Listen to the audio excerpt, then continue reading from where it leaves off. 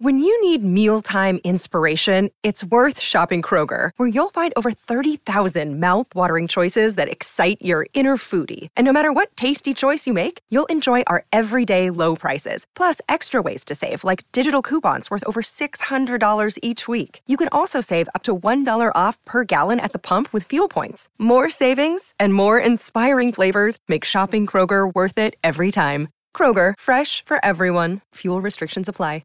Another day is here, and you're ready for it. What to wear? Check. Breakfast, lunch, and dinner? Check. Planning for what's next and how to save for it? That's where Bank of America can help. For your financial to-dos, Bank of America has experts ready to help get you closer to your goals. Get started at one of our local financial centers or 24/7 in our mobile banking app. Find a location near you at bankofamerica.com/talktous. What would you like the power to do?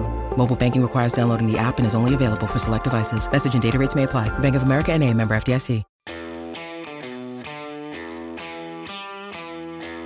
Alrighty, welcome into another live edition, a Sunday night edition of the Patriots Beat podcast. Alex, we haven't done Sunday night since the season ended, so that's right. Good to see you. Hope everyone's having a good Sunday. No better way to spend it than talking NFL Combine. The Combine in Indy just ended, so we're here to break down the offense. We did defense Friday. You can check that out. Let's do the offense position by position, Madden style. We'll start with quarterbacks. But first, I want to talk about some Patriots news that also came out of Indy this week. Let's start with DeAndre Hopkins. So Friday night, as soon as we got off talking the defense, our friend Matthew Judon of the New England Patriots tweeted out that the Patriots will be trading for DeAndre Hopkins. Twitter, of course, went into a frenzy. Nothing has came out since, really. Nothing has came out from the teams anyway, so there is no deal yet. But there was some reporting from a Cardinals reporter that said that the two sides have been talking. And Ian Rappaport also said that the Hopkins trade market will start to ramp up next week. So it sounds like the Patriots are in the mix for DeAndre Hopkins. What do you make of it? Good idea, bad idea? What do you make of the Hopkins frenzy over the last few days? It's certainly interesting. It certainly sounds like something's maybe on the way. The Patriots are at least one of the teams invested. It tells me they're serious about going to get a veteran wide receiver. My question becomes, if they don't get Hopkins, are they going to give up or are they going to pivot to somebody else? So I like the path that they're on. Hopkins is probably my second choice among those available. I think everybody knows I'm a big Jerry Jeudy guy, but I hope it's not Hopkins or bust. And along with that report, there's another report from The Athletic that we kind of talked about the other day that the Patriots don't want to take a receiver at 14. If they're going to invest in a receiver, they want a veteran, and I like that. And I think that after seeing this receiver class at the Combine, I feel even stronger that that's the right move. I think the question now is that Hopkins would be a good addition. I don't know that he'd be the best addition, but he'd be a good addition. And if it's not him, I hope they move on to the next guy. Yeah, Chad's report in The Athletic tells me that it likely won't be Hopkins or bust. I feel like they'll still try and kick the tires elsewhere. I feel the same way. Yeah, but so you were very gung-ho on Hopkins towards the end of December, and now it seems like you're like, well, he's not the best decision. What changed? Is it Bill O'Brien? Yeah, I worry about a team that had seems like significant issues between the offensive players and the offensive coaching staff last year. And I know the personnel has changed on that side of the ball, at least to an extent. Joe Judge is still there in some capacity, but for a team that had a lot of issues behind the scenes between the players and the coaching staff on the offensive side of the ball, bringing in a wide receiver who historically has not gotten along with the new offensive coordinator who's supposed to be the guy to fix everything. I don't love that. Now, time heals all wounds. Jack Easterby's no longer a part of this equation. So funny guy. Maybe Bill comes in and just gets them to bury the hatchet. Like if he does that, I feel good about it. But I do sort of worry just about the dynamic. But the other thing is, if the dynamic's going to be that much of an issue, they don't make the trade. That's what I was just going to say. Yeah. If they make the trade, it's like, all right. And maybe they're saying it's all well and good now because Hopkins has a new contract sitting in front of him and he likes it. But that is my big holdup. It's not even the age. Like obviously Judy's 23 and I love that and he has ceiling, but the way Hopkins plays the game, like it's not like he's going to be 34, 35, right? He's going to be entering his age 31 season. Randy Moss was entering his age 30 season when he came here. People thought he was cooked. And I don't think Moss is the same player as Hopkins, but I don't think it's a totally unfair comp either. And the way Hopkins plays the game, speed has never been a big part of his game. Right. A lot of these burners kind of bow out earlier because they lose half a step and suddenly the entire game looks different to them. Hopkins has always been a finesse guy. And you equate it to in baseball, the pitchers that throw 100, they're great for a couple years, but most of them, once they lose 5 miles an hour off that fastball, they don't know how to adjust. Now they're just serving up meatballs. They can't get it by anybody. So they lose their effectiveness versus a guy that maybe maxes out at 92, but he can put 92 on the black every single time. You don't lose that with age as much. So that guy can have a much longer career. That's sort of how I feel about Hopkins. Right. And I would say too that he also was fine last year in his age 30 season after a suspension, and then he only played half a season, but he's still dominant in the games he played last year. So yes. I don't think that quick of a drop-off is going to happen right away. I'd agree. So that's the receiver mark. Again, I think maybe Judy too, but as far as burying the hatchet goes, like you said, and I would agree, I don't think they're going to make that move if there's still any sort of bad blood. I think it would be passed through. Bill O'Brien would say, all good, let's do it. And I think D-Hop would say, all good, let's do it. I know he doesn't have the trade clause, the no trade clause anymore due to his suspension. That voided that. But with the Austin Fort relationship and everything going on in this trade, I feel like it would be let's make sure that all our I's and T's are dotted and crossed. So we'll see. But it sounds like there is movement on the Hopkins front for New England. Okay, another rumor this morning: Dan Graziano, ESPN Insider, ESPN Plus. Him and Jeremy Fowler, I believe, collabed on an article for the website and talked about the Raiders quarterback situation. And one Mac Jones was involved in the article, Alex. Graziano said that he heard out in Indy that the Raiders were sort of sniffing around the idea of potentially trading for Mac Jones. Graziano said that the Patriots didn't seem to want to be involved in such trade, but his name is now being circled just 2 years into his Patriots tenure in some trade rumors. So would you do it? Do you think it's going to happen? Do you think it's smoke and mirrors? What did you make of the Mac Jones trade rumors today from ESPN? Yeah, it's a whole lot of nothing. I could not be less interested. The Patriots aren't going to do that.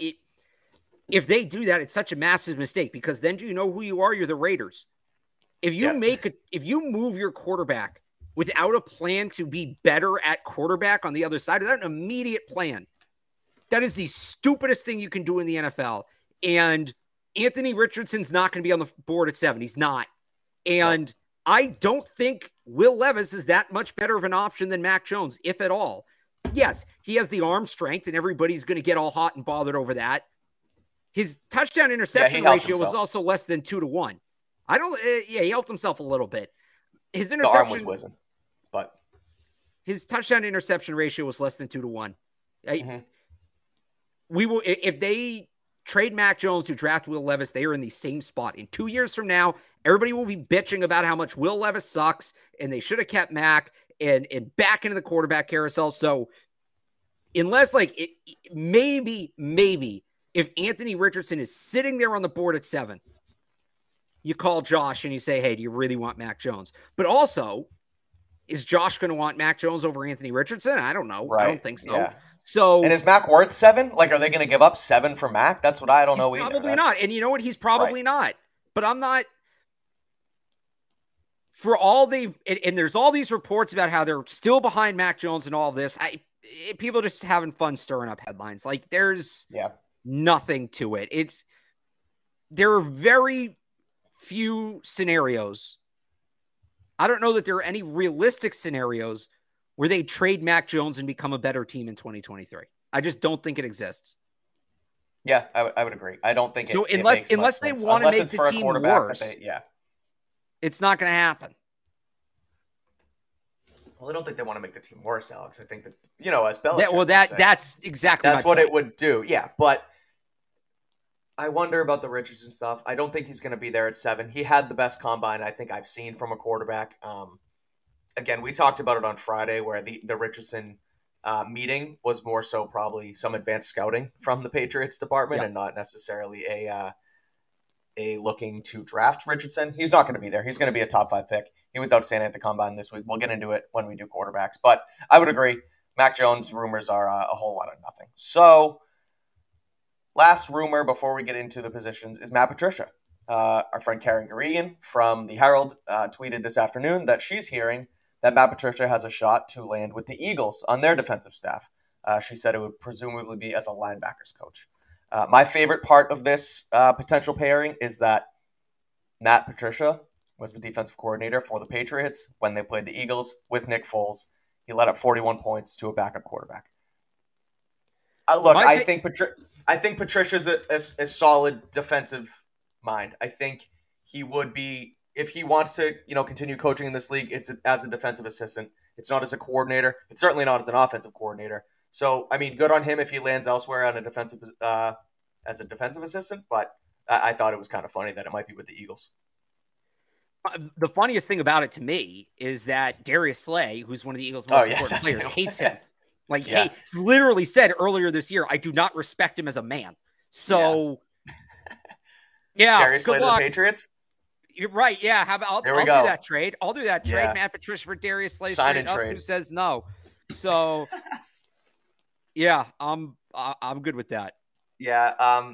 Dan Graziano in that same thing, that same column today, reported, and this was sort of known, but it hadn't really been officially official per se. But Matt Patricia's contract is up in New England, so he is a free agent coach, if you will. So anywhere he signs, the Patriots have nothing to do with. So it sounds like his contract is up.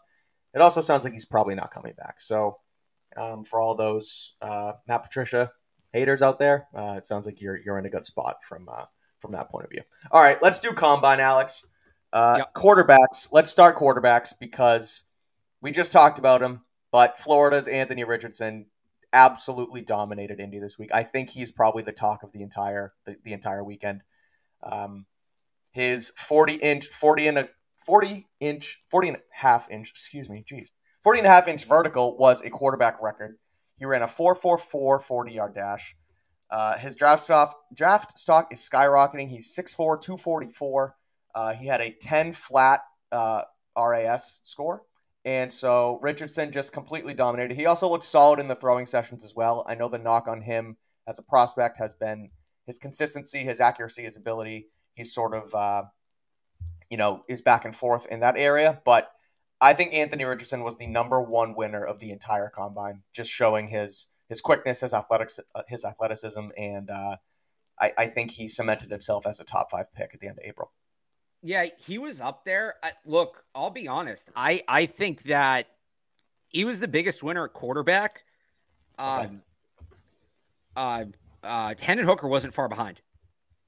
Just that report. You are really on the Hendon Hooker. The report alone from Ian Rappaport that he's going to be ready to start the season, I think, is major. I think that puts him in play in the first round. I think without that, if he doesn't clear those medicals, you're talking about probably a guy who's borderline top 100. If teams really believe he can be ready to start the season, there's some teams at the end of the first round who still sort of need a quarterback. Teams like the Saints, right? Yeah, we've talked about the Saints with him. Yeah. I don't think that situation look, it's not take anything away from Anthony Richardson. He was obviously fantastic, but whether it's the Cowboys, whether it's the Saints, whether it's a team, the Eagles have 2 first-round picks. They could move back from 30. I think that's totally realistic. Kind of how the Ravens got Lamar, right? Yeah. Moving up in 19, right? Yes. 18. Patriots. Yeah, won the 18. Super Bowl in Yeah, 19. It was whatever it is, right? That report to me. Okay, so I shouldn't say I think he was close with Anthony Richardson for the biggest win. Let me rephrase that. There we go. Yeah. Take it down a notch. I think lost in the Anthony Richardson hype, which is fair. Yeah. That is a major story that got very little attention. That Hendon Hooker's on track to be ready to start the season. That's a fair point. I would agree. And I think that because that's what we do on the show. Everybody on every show is going to be talking about Anthony Richardson this week. We're going to give you the other angle. That to me, why would you Yeah, why would you ever start the show with that? Silly me. No, but as far as the trading up into the back end of the first round for a quarterback, I love that move. Like you said, with what the Ravens did with Lamar, the Vikings did it with Teddy Bridgewater a few years prior to that too, because that fifth-year option is so massive, especially for a quarterback contract where you're going to pay hand over fist for a guy if he's your guy. So having that extra year of flexibility is massive. So yeah, I would agree. I think Hooker's the way just that Rappaport report is something to say. The Rappaport report came out on Hooker being ready. I think you're right. It is massive for him because, I mean, the fact that he is 25 years old and he could have missed part of his rookie season. I mean, that at that point you're 26, 27 years old when you're trying to actually start games in the NFL, and then you turn into Brandon Weeden Light. So yeah, I would agree. The Hooker health scenario certainly helped his cause, but I mean, Richardson was dominant. I think he's going to be top 5. The other guy I look at is Will Levis. I know you're not as high on him, and I'm not too terribly high on him either. I think he's clearly the 4th best quarterback in the class behind Bryce Young, CJ Stroud, and Richardson. But the way Levis was throwing that football, and I know they're just in shirts and shorts, but he really has the zip on the football, and I think that raw ability to be able to throw a football like that is something that offensive coordinators and scouting departments just drool over. And if you can bring that guy into your program as a top 15 pick, as a team that not a quarterback away because you're in the top 15, but if you're in need for a quarterback like Josh McDaniels is in Las Vegas, I think you grab Will Levis if he's there for you at 7. Because again, you can build around him, you can teach him your offense. You need a good set of offensive coaches, offensive skills, and that's sort of what the Raiders look like. So I really liked what Levis did for himself. I just guy works out well. Good in the gym, looks good in shorts. Yeah. I'm not buying him as a quarterback yet. We'll see what happens at his pro day too. Yeah. The thing that is so underrated, and this is me going off on a tangent here though, is the underrated thing that I saw, and it was from Johnny Manziel's pro day. He threw in his shoulder pads and helmet. And I know I loved that because... No, you know what? That's a good call. It is. It's a great call, and I haven't seen it since. And, Johnny Manziel's career decisions beyond that weren't great. Well, that's the thing. Guys probably don't want people saying, hey, he is Johnny Manziel move here. But I mean, man, to be able to show guys, and, I'm going to talk playing quarterback for a second. The difference between throwing a football in no pads versus a shoulder pads and helmet, it feels a lot different. There's a lot going on up here to be able to fix your mechanics and things like that. And so when guys throw in shirts, it's like, okay, cool, but there's a major difference, and I liked what Johnny did. I think Will Levis to do that at his pro day would be an interesting thing to show off as well. But I really liked his arm talent. I think he has the best arm talent in the class, and so we'll see what that does. But I liked Levis. Any other quarterbacks? What'd you think? Bad, good, indifferent? Yeah, I mean, CJ Stroud just he looks effortless throwing the ball, and I know people kind of talk about how there were those takes that he only lofts the ball, right? He doesn't necessarily put zip on it. There were a couple where he did to show he can do it, but remember when the receivers were saying Mac Jones first year throws a very catchable ball and nobody really knew what that meant. That's CJ Stroud just looks like he throws a very catchable ball. Like it almost like in Madden, right? When the game sort of glitches, so the receiver's hands are there and the ball's over here, and they just kind of morph into the same spot. That's what it looks like when CJ Stroud throws the ball. The ball's just kind of tracking the receiver's hands. Yeah. So I think he can throw a zip when he needs to. I think that's an overrated knock, but man, can he just on a pillow, put it right there. So that was impressive to me. I thought he was good. I thought all the quarterbacks were good. Obviously Richardson stands out above the bunch. But no real – it's hard for quarterbacks to screw up the combine. Throwing in shorts, like you said. And it's funny you brought that up because I was thinking, too, nobody's ever going to run a 4.3 in a game because you can't run a 4.3 in pads. They should do all these drills in pads. Let us see what it really looks like. Yeah. Another quarterback, as I'm looking at the event tracker here on NFL.com, I thought Dorian Thompson-Robinson kind of helped himself. He was a Shrine Bowl guy with the Patriots. He ran fast. He threw the ball hard. Actually, that's another one. He ran well, and Max ran well. Yeah, Max Duggan. He was the second fastest behind Richardson. He was a little inconsistent in his throwing. I didn't like his throwing all that much. He overthrew and underthrew a few guys. That's fair. But yeah. And another, actually, as we wrap up the quarterbacks and talked about Will Levis and how I said he impressed me, there was one I was raving about him. I was sitting watching. I was just tweeting whatever. Levis is dominant. And then as soon as the second I was like, oh my God, he's having an outstanding day. He completely underthrew a guy, and I was like, wow, that's going to go for 6 on Sundays. But other than that, solid showing from the quarterbacks. Let's go to RBs. Jahmyr Gibbs ran the fastest 40 for running backs. He ran a 4.36. We've talked about him plenty on this show as a potential Patriots fit because of the Bill O'Brien connection, because of the Patriots' need for another pass-catching running back. He would pair well with Ramondre Stevenson. I don't know if Gibbs is going to be there at pick 46. I also don't think the Patriots will take him as early as 14, but I thought Jahmyr Gibbs ran fast, ran hard. He looked great in drills.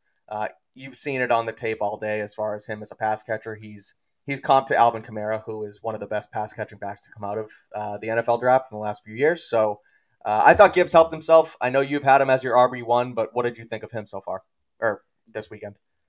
Yeah, he looked great. He looked great. I mean, I thought for him to run, I actually haven't seen the second fastest 40.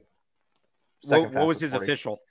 4.36. He came in at 4.36. Okay, that's an excellent time for him. Yeah, yeah, I was expecting him to be like low to mid 4.4s. Mm-hmm. Is Bijan Robinson a better runner with the ball in his hands? Yes, probably. But when you look at the complete body of work, as a runner, as a receiver, as a blocker, as a route runner, mm-hmm. I like Gibbs. I still think Gibbs is the guy. Yeah. Now, I wouldn't take him at 14 if I'm the Patriots, but right. he was outstanding. I don't think he's going to be there in a situation even where they can bar more him. If he doesn't go late on day 1, he's going to be one of the first 5 picks on day 2. Yeah, I would agree. But yeah, he had a great day. I would love for them to be able to grab him, but it's going to be tough because his stock's going to continue to rise and guys are going to go after him. I don't know if he's a first-round pick. I think Bijan might be, but certainly someone could come in and grab Gibbs at the end of the first round. The other running back I want to talk about is Bijan Robinson because Daniel Jeremiah of NFL Network on the Combine special today, I thought it was Jahmyr Gibbs. My apologies for those of you who saw it on Twitter, but it was Bijan Robinson that Daniel Jeremiah said, look, Bill Belichick is known for zagging when everybody else zigs. And look, it could be a good present for Bill O'Brien if the Patriots take Bijan Robinson, who he has graded as the 4th best player in the class, if they took Bijan at pick 14. Bijan ran a 4.46 40, so middle of the pack, but he's not really known as a burner. He's just a great all-around runner. He looked solid in drills as well. The way he cuts, the way he moves, it's effortless, it's flawless. He can read blocks like the best of them, as you've seen on tape. But I thought Robinson was solid and is still the best running back in the class. But what did you think of what Jeremiah said just about them potentially, shaking up the first half of the draft and taking Bijan at 14? It wouldn't make much sense with Ramondre, but what say you? Yeah, they have too many needs to get fancy like that. If they are, in theory, going to take a running back that high, like if that is something they want to do, right, then to me, it has to be Jahmyr Gibbs, and you have to draft him as a wide receiver. But in a draft that's pretty good at slot receiver, that doesn't make a ton of sense. That's what the Jaguars did under Urban Meyer. And anytime you hear that's what the Jaguars did under Urban Meyer, you should turn and run away. Yeah, fair. But probably not a great idea. Yeah, but Etienne's okay. He's maybe not a first-round pick, but, I mean, he's now they're playing him a running. So what happened was they drafted Etienne to be a slot receiver, and then Urban Meyer's not there anymore, and they're like, all right, well, we have this guy, and he's a running back, so we're going to play him at running back. And it worked out, but, I don't think, if they're trying to they wanted to essentially convert his position. Yeah, that's fair. And that maybe would have worked, maybe it wouldn't have. That was a great wide receiver class. It's the mystery box of the boat. We're going to draft Travis Etienne to see if he can become a slot receiver as good as some of the other slot receivers we could have drafted, right? It doesn't make sense. Yeah, okay.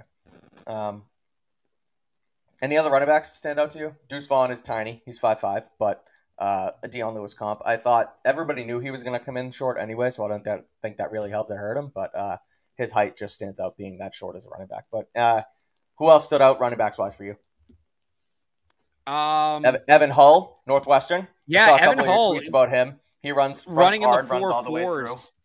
Yeah. Really interesting kind of back, kind of a hybrid running back, fullback, does some tight endish things too. Really got used in every position offensively by Northwestern this year. That's a good time for him. And he's running the ball all the way to the end zone on the drills, which we know the Patriots do in training camp. So you'll like to see that. Yeah, I'm going through the times now. Tavion Thomas was the slowest running back. He ran a 4.74. I know he's the thumper. He's not a speed guy, but we've talked about him on the show here before. What did you think of him running that slow? All right, you're cutting in and out. Who was that? Tavion Thomas. Tavion Thomas. Yeah, I was bummed about that. He ran slow. Yeah. Yeah, even if he was in the 4.6s, he would have been fine. But right. Yeah, that was a little disappointing. That one's probably out the window. Yeah, Tajay Sharp as well from Tulane. He didn't run the 40 at all, but his vertical, he was second with a 39-inch. His broad jump was 10.5, which was third for the class. He's an athlete. I think he was a top 5 rusher in the NCAA last year from Tulane. We've talked about him on the show as well, but what do you think about him or just any other wrap-ups at RB before we go to wide receiver? What do you think of the class in general? Yeah, it's a good class. It's a good deep. And is my mic still cutting out, or can you hear me? No, my internet's freaking out. I don't know why. Right. It's a good class. It's a good running back class. I think there's no need to press to get a guy if you need a guy, but I also don't know how much the Patriots need a guy. Yeah, that's fair. And we are on Patriots beat. So having said that, let's do receivers. There's so many guys I want to talk about with the receivers. This is probably going to be our longest section of the night. But I want to start with Jaxon Smith-Njigba. He said, "F your 40-yard dash." He came out. He ran a 6.57 3-cone drill. He ran a 3.93 short shuttle. He looked amazing in the pass catching portion. We knew he was an elite route runner, but we saw it firsthand. Him and CJ Stroud had a couple of great connections. I know that's easy to do when you played together, but look, he was toe tapping on the sideline. He was running crisp routes. His whip route was ridiculous. Again, I know they're in shirts and shorts, but he really showed out, especially for not running the 40. People knock him on the speed thing, but his short area quickness is great. He'll be able to find the burners every once in a while in the league. He really looks like the second best, without question, receiver in this class. Him and Zay Flowers are 1 and 2. I think JSN helped himself a lot on Saturday. Yeah, I think JSN was the big winner. I think Flowers was the big winner of the week. Just he runs a good 40. He measures in well. Addison didn't measure in well, didn't run a good 40. Quentin Johnston didn't run. A lot of questions about that. I know JSN did well in the agility drills, but a lot of teams want to see straight line speed. So I won't say he hurt himself because the agility drills were very impressive, but I still think Zay Flowers comes away from the weekend wide receiver 1. Do you know, and has it come out, if JSN's going to run at the Ohio State Pro Day? Well, it's an injury thing, so I think it's probably too early to tell. Okay. Interesting. But I mean, again, I just think that, we talk about straightaway speed. That's not really his thing. I know it hurts a little bit, but I thought everything else helped him enough where is he going to be there at 14? And would you take him at 14 if you're the Patriots? Because what I saw tells me, yes, take him. I tweeted a mock draft earlier. I've tweeted about it, the last 2 days, that if JSN's there at 14, I'm now taking him. What say you? I don't think they're going to I don't think he's going to be there. I don't think he is. I see too many spots where it makes sense for him to go. If my draft order will load here. I think that the Eagles make a ton of sense. Like that's a sneaky, strong spot where you can come out in 11 because they're in a position picking 10th with that roster where they can sort of have fun with it. Right. They've got a big guy. They've got a burner. So you had a shifty guy, and now all of a sudden you've got every matchup across the board. I think the Titans are in a spot where they very much need a wide receiver. They've got to make good on that AJ Brown trade. And then the Texans at 12, honestly, you reunite him with CJ Stroud. That's all the rage right now, right? Reuniting college quarterbacks with their receivers. So, and I know that he didn't play a ton. Stroud was this year, and it was Fields. Or no, Fields was 2 years ago. No, it was Stroud. Stroud was his good year. It was Stroud. You're right. So That's all there. And then you never know who's going to trade up. There's a number of teams further back. I think the Giants are a team that's a threat to trade up and take a receiver. I think the Packers are a team that's a threat to trade up and take a receiver.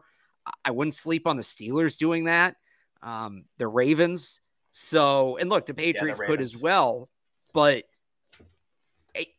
I almost think that all of the receivers testing poorly outside of Flowers is actually going to help some of their draft stocks. Because I think now you're going to get this thing where this isn't a deep wide receiver draft and teams are going to panic and make sure they get their guy and maybe move up and overdraft. And I think that may actually help the Patriots because if they're all coming up to take receivers, I actually think it's going to push some tackles down the board. But yeah, that's fair. I don't think JSN makes it to 14. I think there's too many spots that make sense. And I think, look, I have him as wide receiver too. So I mentioned all those landing spots, right? Mm-hmm. I think Zay goes ahead of him. I think there's a chance Quentin Johnston goes ahead of him, but there are going to be teams that have JSN number one, their number one receiver on their board. So if you think he's going to make it to 14, basically what you're saying is you're confident that none of those teams above the Patriots that need a wide receiver have JSN as their number one receiver. And there are teams up there. Again, whether it's the Texans who certainly need just without even trades, whether it's the Texans who need a pass catcher, whether it's the Eagles who could use one, whether it's the Titans who need one. But do the Eagles really need one? Because you have A.J. Brown and Devontae. No, but they're a wild card. They can take anybody they want. How did they get? So that one's a little different. The Saints last year. Oh, yeah, that's right. Okay. Yep. So I shouldn't throw the Eagles out. It's just the order I looked at it, but I'll say this, like, how far back do the Bears move? Yeah. If it's the Raiders at 7 moving up, JSN at 7 is not a stretch to me. If it's even the Panthers at 6 moving up, I don't think that's a stretch. So there's too many teams that would want him. Yeah, that's a fair point. But I think that I think Zay and sort of transitioning into that now. Quentin Johnston, he's going to be a top 15 pick. So is Zay Flowers. I think Zay is going to be the first wide receiver off the board. I think he's going to be a top 8 pick. I don't think he gets past Atlanta. I'm going a little later than that. Okay. I think he's number 1 off the board, though. No question. I have him as, I can tell you right here, and I'm still tinkering with this. This will change. It'll be up tomorrow on 985sportshub.com. I have him as my second receiver off the board. Okay. And the reason for that is the team I have taking wide receiver first basically has a guy like Zay, and they're taking a different wide receiver to add a different skill set. Good tease. But yeah, I think those 3 all go within the top 15, and I wonder now if Jordan Addison's a first round pick at all. That's where I was going to transfer into right now because Addison did not run well, Alex. He just didn't. He finished off with an official 4.49, which we talked about it. I've said it. It's not all about speed. It's really not. And you're talking about tenths and hundredths of a second here. So the difference between a 4.49 and a 4.47, whatever, if you think about it on NFL Sundays. But he also weighed in at just 173 pounds. So if you're going to be that small, you do need to have your speed. Look at a guy like Devontae Smith. The reason he can play at 165 pounds is because he's a top 5 fastest receiver in the NFL, Devontae Smith. So Addison, I thought he's going to be a first-round pick. I don't think he's going to fall out of the top 32, but I think he definitely falls out of the top 15 after what he put on tape this weekend. And it's tough because he's a guy who Biletnikoff winner 2 years ago, 2 systems, Pitt and USC. He showed out at both, but I mean, you got to show some speed when it matters most, and he just didn't do that on Saturday. And he came in small as well, and that doesn't help him. The one thing I wonder, though, the one thing I wonder, and I said it with JSN, is these teams trying to get their young quarterbacks comfortable by getting them familiar weapons. The Steelers sitting there at 17. Right? They dealt it's been too many names, too many days. They dealt Claypool last year. So they still have Deontay Johnson, but he was rumored to be looking for a new contract and a guy they might trade. And then they have George Pickens, who has looked good, but it's still early. They're, to me, a sleeper team to take wide receiver, and I could see them taking Jordan Addison. Yeah, I agree. It's just now that you say it, I look at the Stroud and JSN thing with them having two picks in the top 12, and then you look at Addison with the Steelers too. I think that makes a lot of sense if they're both there. I want JSN in New England. I don't know if it's going to happen, but pairing up guys makes a lot of sense. Anyway, Bryce Ford Wheaton, I want to give you the floor. That's your guy. You talked about him on here. He's a freak. He's a DK Metcalf type, and he showed out on Saturday. So tell us about your guy from West Virginia, Alex. What'd you think of BFW? Yeah, 6'4", 221, running in the 4.3s. He also, and people are going to say, all right, so he's a big guy who runs fast. Big deal. Those guys are never good because they can't move. Go look at his agility drills. Yep. Those were good as well. Complete receiver. And by the way, excellent on special teams as well. That's what I was going to tee up for you too. Man, if they hadn't taken Tyquan last year, like to do what they did with Tyquan with him, reach a little bit, but you get that guy in the second round, that would feel great. I don't know if they have room for that move right now, but he's the real deal. I've been telling people since September, Bryce Ford Wheaton is the real deal. I don't think it's going to be in New England, unfortunately, because they have Tyquan, and it's going to be tough to make those two picks in back-to-back years. But, man, if he goes to like Seattle, look out. He's going to be a stud. Why Seattle? Just because Metcalf's there? Why do you? They develop those guys because there are two players since they started tracking the combine in 2003. There are two players 6'4" or taller to run a sub 4.40 and have a 40-inch vertical. It's DK Metcalf and Tyreek Woolen. So that's their kind of guy.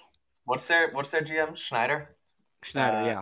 Yeah, that's you're right. That's their guy. So yeah, maybe you see him having the eyes on Bryce Ford Wheaton. But what other wide receivers stood out to you before we move on to the tight ends, which that's probably going to be another long segment because we both have a tight end that we love on each of our boards. But anything else from the wide receivers? Trey Palmer ran the fastest 40. I don't know how much that helps or hurt because we already knew he was fast. But anybody else from the wide receivers? Charlie Jones, I see in the chat. I don't know if you want to touch on him. Yeah, I thought Charlie Jones and Rakim Jarrett were the two guys I look at. If there's like a day 3 slot guy, if they, go out and get a guy like Hopkins who's going to play on the boundary, well, you still need a slot receiver. I thought Rakim Jarrett and Charlie Jones both did very well for themselves. I didn't think Charlie Jones was going to run 4.4. I thought he was going to be like 4.6. Yeah. So that was surprising to see. Marvin Mims had a good combine too. I don't know how he fits in New England, but to me, he's very redundant with Kendrick Bourne, and I really don't want to do the thing where we don't play Kendrick Bourne again. Yeah, can't happen. But and Josh Downs was excellent. Josh Downs might have snuck his way into the first round. Yeah. Anything? What do you think of Kayshon Boutte? Yeah, he was not slow. Great measurements, not great numbers. I'm probably cooling off on that take a little bit. Yeah. Xavier Hutchinson, I thought he looked good in drills, but he ran a 4.53, and so I'm kind of hit or miss on him. I know we took him in our first Patriots Beat mock draft. I think in the beginning of the third round or something, that third pick there. But I think he helped himself a little bit. But again, the receiver room for the Patriots is going to be interesting with the way things work out with Hopkins and the way they work out with whatever happens, whether it's Jared Jeudy or if they make a trade free agency, re-sign Jacoby. That's going to be a big player here, but they definitely have plenty of options on all 3 days of the draft for receivers. So let's do tight ends. Tight end is the deepest class or the deepest position probably at the draft. I thought it was going to be corner and tackle, but the tight end showed out. My guy, Darnell Washington, he's now my tight end 1. He ran a 4.65, Alex. He is an absolute freak. He made a highlight reel catch, which Pat Lane from Pat's Pulpit had to call me out on Twitter and say that it was in fact incomplete because he didn't get both feet down. It's no fun. But I don't care. No fun. We are not the no fun club here. We are the fun club. Darnell Washington was a beast. He's a first round pick. He's the best tight end. He's better than Michael Mayer. I'm sorry. Mayer was slow. Darnell Washington was faster than Michael Mayer. That's all you need to know. He's a better blocker. He's faster. He's bigger. He's stronger. He's better than Michael Mayer. He's the best tight end in the class. Yeah, I mean, that certainly stands out. I am with the first round grade. I have him up there. Okay.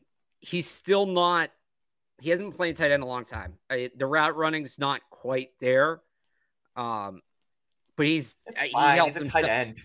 Catch the ball. He helped himself out a ton. He's going to be a top 40 pick. I really believe that. But so everybody's now like, oh, you got to get Darnell Washington. He's 101. Look at these guys this big and this fast. Well, Mike, I really shouldn't take this victory lap on you because you were open-minded. Oh, yeah. I heard it. If you go back and listen to the Catch 22, not the last one, the one from 2 weeks ago, we previewed the Combine, and listen to how disgusted Evan is. Because Evan's no fun. I bring up Zach Kuntz, right? This. Because Evan hates no fun. 6'8" or 6'7" and it's 6/8 or whatever he was. 6'8", 4.55, 40-inch vertical. And you know what? He's not a great blocker. I get that. I said this when we talked about him before. He may actually be a massive slot receiver. Wouldn't be opposed to that. Bring him in, either teach him how to block, but if he can't block, I still think he'd be a decent receiver. This is a little bold. I'm not necessarily comparing him player to player, but the player type, Mike. Okay. He's Travis Kelce. Or I guess if I want to, I can Could be he a little host more SNL as good as Kelce did last night? He might. If I want to be a little more restrained, Mike Gesicki. Okay. Mike Gesicki doesn't really block either. Mike Gesicki still like that to me. The realistic ceiling is Mike Gesicki. If you maximize him, he's somewhere close to Travis Kelce. Okay, that's fair. So Darnell Washington's a great player. He's the best. I'm not using 46 on him. I'm not using 14 on him. I'm not using 46 on him. I'm not trading up the second round to get him. You wouldn't take Darnell Washington at 46 if he fell there? Not when I can go get Zach Kuntz at 107. No, dude. Darnell Washington is that much better than Zach Kuntz. Look, I get it. It's cute. It's fun. Old Dominion. Let's have a party. But like, it's not even that, Mike. We're trying to unlock Mac Jones here, right? Trying to take the passing game to the next level. 100%. All right, fine. A huge reason Washington is so great is because he's going to come in day one, be the best blocking tight end in the league. And he's going to unlock your run game. Yep. Patriots run game is pretty unlocked. I'm not too worried about the Patriots run game. Okay, but it can get better. It can get better. Let's do more. Let's block. We have problems on the offensive line already, so why not bring in the best? I'd rather see them extend the passing game. And look, if Kuntz turns out to be a guy, Mike, who's covering him? Like, realistically, who in the league is covering 6'8", 4.55 from the slot? So you have a fair point, and I will also change 46 a little bit because, look, if we can use 46 on DeAndre Hopkins and then draft Zach Kuntz later on, do that all day.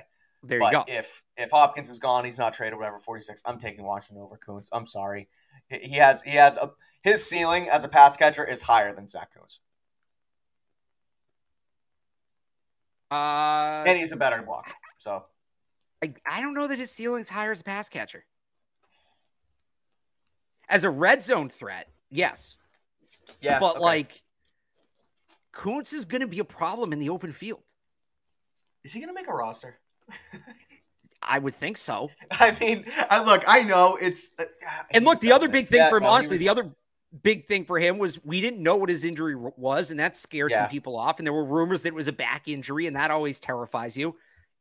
I don't want to say dislocated kneecap is nothing. That's no joke, but he's good. He's fully cleared. That's what the report said. So not worried about the injury. Not, the testing, it wasn't just an urban legend. He tested through the roof. Go get him. Yeah. Go get him. All right. Any other tight ends stand out? Sam Laporta from Iowa, I look at every time just because of the tight end U type with I know it's cliche, but I mean when you get Kittle and Fant and TJ Hawkinson out of the same school, they're doing something right in the tight end department. And Sam Laporta ran a 4.59 40. It was the third fastest behind Zach Kuntz, should I add, behind Will Mallory and Zach Kuntz. I'm looking at the testing numbers, and Zach Kuntz is at the top of every single one. Mike, I don't. This guy is a unicorn. I'll remind you of this. Okay, trivia question. Who had the fastest 20-yard shuttle? Probably Darnell Washington. All right, Who was second? Zach Kuntz.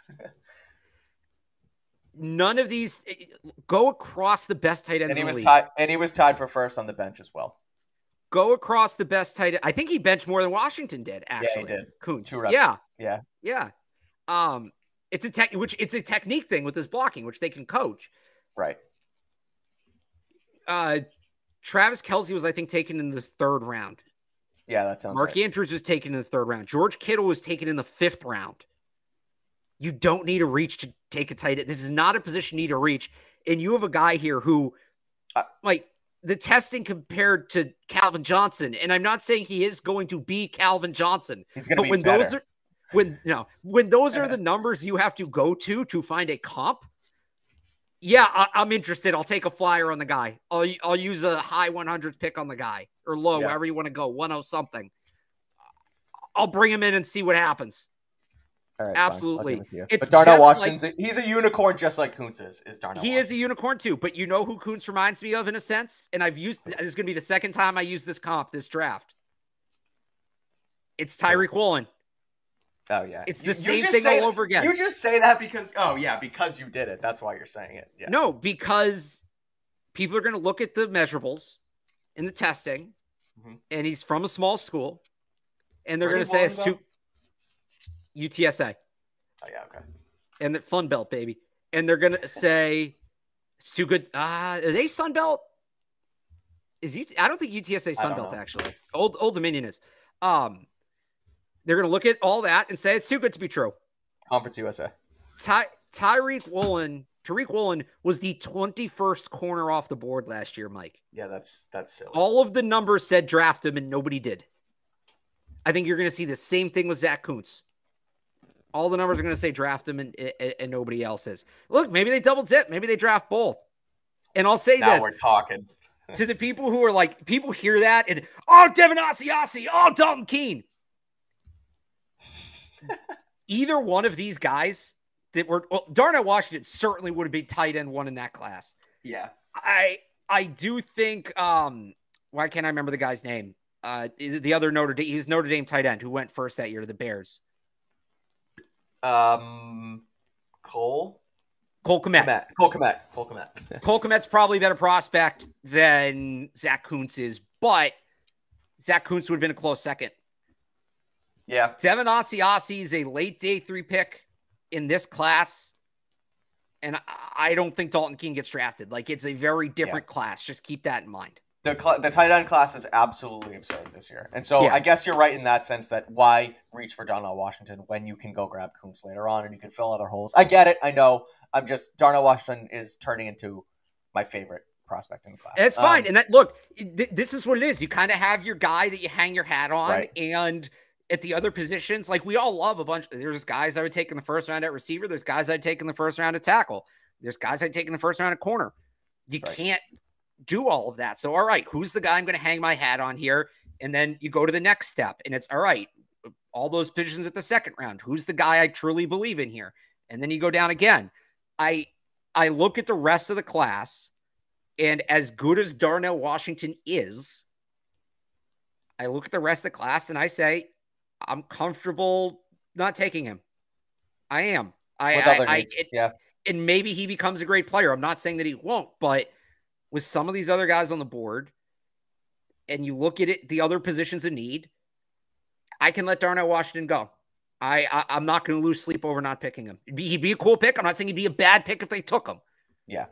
But I'm not going to lose sleep if they pass on him. Now, if they pass on him and then don't take any tight ends, like, that's annoying. But you get what I'm saying. We're like, they don't necessarily need Darnell Washington to make this draft. We're like, you look at the tackles in the first round. I do feel like they need one of those guys to make this draft. I do. That's why I'm valuing those tackles over guys like Devin Witherspoon and Joey Porter should they get to 14. Right. Then you go down to the second round or you go to day 2 really. And like one of the day 2 picks has to be a corner. I don't know which one. Like they could go another position or trade 46 and I think they can still get a corner at 76. But as long as they get a corner there, okay, I'm good. I don't know about later than that. So I'm like tight end. Now I'm at like, all right, wide receiver, tight end, linebacker. Like I'm kind of all bunching in there. But at this point, Darnell Washington's off the board. If any of that made any sense. No, it does. And looping in Patriots tight end news with the Jordan Schultz report today. I saw you tweet about it that it didn't really seem like they were going to release him anyway, but Jordan Schultz essentially confirmed that Hunter Henry will not be cut by the Patriots and that they value him as both a player and a leader. And Bill O'Brien should be able to Bill O'Brien plans to better maximize his patch catching ability. So it looks like they're not going to move on from either Henry or Smith. So, look, I know that they haven't been great according to their contracts, and I know that you obviously want to build a pipeline there, but if you're going to have both those tight ends back, then I think you're fine not taking one early as well. Yeah. Yeah, so that's the tight ends. Unless you have any more, we can finish this bad boy off with the offensive line, which is arguably their best position to need if you don't have any more tight ends. Good? No, I'm good. Let's keep moving. Let's do O-line. Blake Freeland, my guy, stood out to me today. This was my number one offensive lineman who I love today. BYU guy. Go Cougars. BYU Cougars. Yeah. He ran a 4.98 official 40, sub 5. He broke the combine record with a 37-inch vertical for offensive linemen. And he measured in at 6'8", 302.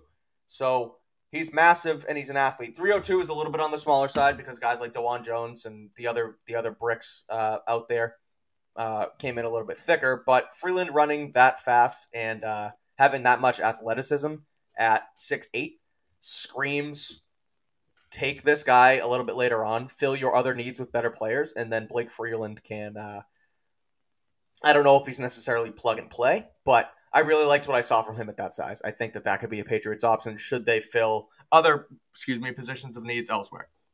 What do you think of Freeland? Yeah, all right, as much as we're kind of over some of these guys right now, and I get it, you also got to remember that at the end of the day, what he did wasn't football. I still look at the tape with Freeland. He still seems unsure of himself. He's still I want to like him. I want to buy in. The football side of it still isn't there to me. It's almost a guy who I wish that Scarnecchia was still here, because you bring in a guy that's raw like that, and then you can coach him up with the best offensive line coach of all time. That guy's not here anymore, but hopefully Adrian Clem can do something like that. But I don't know. I liked the athleticism from Freeland. The other guy that I want to jump to before I take your thoughts is Peter Skoronski, who measured in at under 33 inches. And that's just not great. I saw that you tweeted it, so this is pulling from you, so I have to credit you so you don't sue me for copyright infringement. But you found that he was, you found that only two tackles have been taken in the first round with shorter than 33-inch arms. It was Caleb McGarry, and then who was the other one? Do you remember? I can't remember. Justin Pugh, who eventually became yeah, right. So Skoronski said this week that teams haven't talked about him kicking inside, and he doesn't really. They haven't even mentioned his arm length, but he measured in pretty small. So look, I know it's just a measurable at the end of the day, but what did Skoronski measuring in that short tell you? Is that because he's still a top prospect? So what did you think of that measurement? I think most teams are going to see him as a guard. Again, the numbers are just there. And when I was going through and finding that, there were a lot of guys in the first round at 33 inches, 33 and 1/8. So I really think it might be a psychological thing. But when that number gets down to 32 something, teams freak out. I still think he might go in the first round because I think he's the best guard in this draft. Mm-hmm. But if he is a guard, but I think most teams are going to see him as a guard, and it pushes him down the board. Now, the old Patriots wouldn't care. The new Patriots seem to care more about combine numbers. So it'll be interesting to see how that works. Yeah. But it takes him out of the running to be the top tackle. I think it takes him out of the running in the top 15. Look, Patriots think he's a tackle and they believe he can play it. Then he's to them at 14 and they get a guy that they believe is an elite at 14. But that just tells me it's Isaiah Wynn all over. That's just Isaiah Wynn all over. No, but he's not, because the rest of he's built to play tackle beyond that. He's 6'4", right? He's got good feet. And he's like technically a tackle. He's always played tackle. Isaiah Wynn was 6'2". Isaiah Wynn played guard. It's different. Okay. I get why you go there. I'm not necessarily saying you're wrong for going there. Because it's that fringe guy that they're like, well, we'll bring him in and then we'll play him elsewhere and then we'll bounce him around and then he doesn't get stuck in a place and then he loses confidence and then it's Isaiah Wynn all over again. I know it's not the same thing, but if they draft him and think he's a tackle and he can't play tackle because of his arms, then that's bad evaluation on their end. Sorry. You're not wrong. And what's scary about it is I think he's a left guard if he's a guard, and Cole Strange is a left guard. Yeah. So it's not like you can move one of them and kick Michael Onwenu out, right? So it would be a very risky pick if they take him. They have to be rock solid sure on that evaluation. It tells me it's not going to happen with Skoronski in New England at that point because they have the other positions filled, and I don't see him as their left tackle for the future. Right. DeJuan Jones. He's 6'8". He's 375. He's got a 7-foot wingspan. He's like literally, I saw Field Yates tweet it. He is just a house. And he moved well. So what did you think of DeJuan Jones? I think he's probably your favorite tackle in this class. He might be my favorite player in this whole draft. He's going to be an all-pro. He is going to be hilariously good at the NFL level. He is going to make grown men look like children. Unfortunately, the Patriots don't need a right tackle, and I don't want to tinker and move him to left because we just did a whole year of moving tackles around, and it didn't go well. So I'm bummed about that. Unless they're going to keep Trent on the left side, and they don't want to pay. Here's how it happened. You trade 46 for Judy. You have to pay him. That's your big contract. You keep Trent at left. You draft DeJuan Jones as your right tackle at 14. That's what it would be. I don't hate that. It's there. The idea is there. You're going to run for about 130 yards a carry behind DeJuan Jones and Michael Onwenu on the right side. So exactly. Now, do they see right tackle as a premium position, or do they see it as a position that they don't need to address in the first round? That becomes another question. But whoever winds up with DeJuan Jones is going to get an outstanding player. There's Broderick Jones. Paris Johnson, DeJuan Jones, but DeJuan Jones and Paris Johnson went to the same school, but Paris Johnson and Broderick Jones play the same position. The names are all too similar. Every time I go to tweet about Broderick Jones at Georgia, I always type in Ohio State tackle Broderick Jones, and then I always have to fix it because they're all in that same class. It gets a little dizzying. It does. Yeah, it does. But speaking of Broderick Jones, he was the fastest O-lineman, Alex, and we drafted Broderick Jones with the 14th pick in our first Patriots Beat mock draft. Maybe the next time we do it, we make that same pick again. I know we're probably not going to do that because we like to switch it up, but look, that feels like it could be a solid spot for the Patriots is taking Broderick Jones at 14 because he's probably going to be there. If he gets there. But people are going to take – we talked about the wide receivers. The quarterbacks are going to go. There's going to be 4 quarterbacks in the top 15. There's going to be 2 or 3 wide receivers. There's going to be 2 or 3 corners. So here's what it comes down to me. So Broderick Jones could fall to them at 14. But he had a good day. Go ahead. Here's what it comes down to me. And honestly, Jalen Carter might make or break this. Yeah. Because if the Bears are sitting there or whoever, like I think the Bears are going to end up with the 4th pick. If they're sitting there at 4, Jalen Carter makes a ton of sense. If Jalen Carter's not an option, then I think they go with one of the tackles. If not, it's actually a while before a tackle goes. There is a non-unrealistic situation at all. It's not unrealistic at all that the Patriots pick the 2nd tackle. Here's what the question becomes. Whoever takes the first tackle, whether it's the Bears, whether it's the Jets, whether it's the Titans, Paris Johnson, and I think both players have high floors. I think both players have high ceilings. But Paris Johnson, to me, is a higher floor guy. I think he's going to come in a little bit more polished. Broderick Jones, to me, is a higher ceiling guy. I think he's going to come in certainly capable to start, but I think he, at the end of the day, will have a better career than Paris Johnson. I think both will be good. You can't necessarily project that. Right. What is the team that takes the first tackle want? So I think I'm 50-50 whether they get Broderick Jones or Paris Johnson. I think either one's a great pick, but I can't confidently sit here and say, oh yeah, I feel really good that Broderick Jones is going to be there at 14. Or I really feel really good Paris Johnson is going to be there at 14. One of those two is going to be the first tackle taken. Yeah. Who it is, and I know we did that whole spiel about how we're going to sort things out at the combine and figure it all out in that. We've moved Skoronski down, so we've sorted that out. I still go back and forth on Broderick Jones and Paris Johnson. If you tell me one of those two guys is your favorite, I think you probably have a valid argument either way. I would agree. Now, do you already have DeJuan Jones in that first tier with them, or is he still sort of? Yeah, but I know it's different because left it's right tackle tackle, left specifically. tackle. Okay. Yes, DeJuan Jones, an elite tackle. DeJuan Jones might be the best overall tackle in this draft. Yeah, I would agree. Just looking at O-lineman again as we wrap this guy up. Anton Harrison, he had a, if you could explain a little bit further, the arm measurement debacle that happened with him. But I didn't really catch it. I didn't see it. But what happened with that? He came in short and then they remeasured, or what happened? Yeah, I think it was just a typo. I think that. Oh, it was a typo? Okay. Tweets that out had it. I didn't see any more than that. So unless I missed something. No, I don't know. I just thought I saw it was a point of contention, so I was confused. Oh, no, I think it was literally just a typo. Oh, all right. Well, Anton Harrison, the one thing that stood out for me with him was he looked really good in that pass set drill. I think he has quick feet. He has solid feet. I don't know if he's going to make it to 46. I think he could be a back end of the first round guy, but Oklahoma tackle Anton Harrison. Did you hate, indifferent? What do you think of his combine?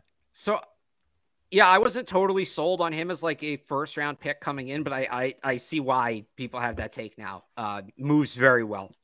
Moves incredibly well. I thought he had a good day. I understand now why people have him as a first round grade. Yeah. Any other tackles on your that hit your eye, I guess, before we wrap this thing up? Any later round guys that you thought maybe? Darnell Wright? I don't know. What'd you think? So not tackles. Not tackles, but my notes are just my computer's not having it tonight. That's why I've been kind of spacey. So it was funny. Right before the linemen started working out, there's a report from Justin Mello of the Draft Network that the Patriots met with Anthony Bradford, a lineman from LSU. And he's a guy I kind of see as a fit, on day 3, three position versatility, can play both guard spots, can play a little right tackle.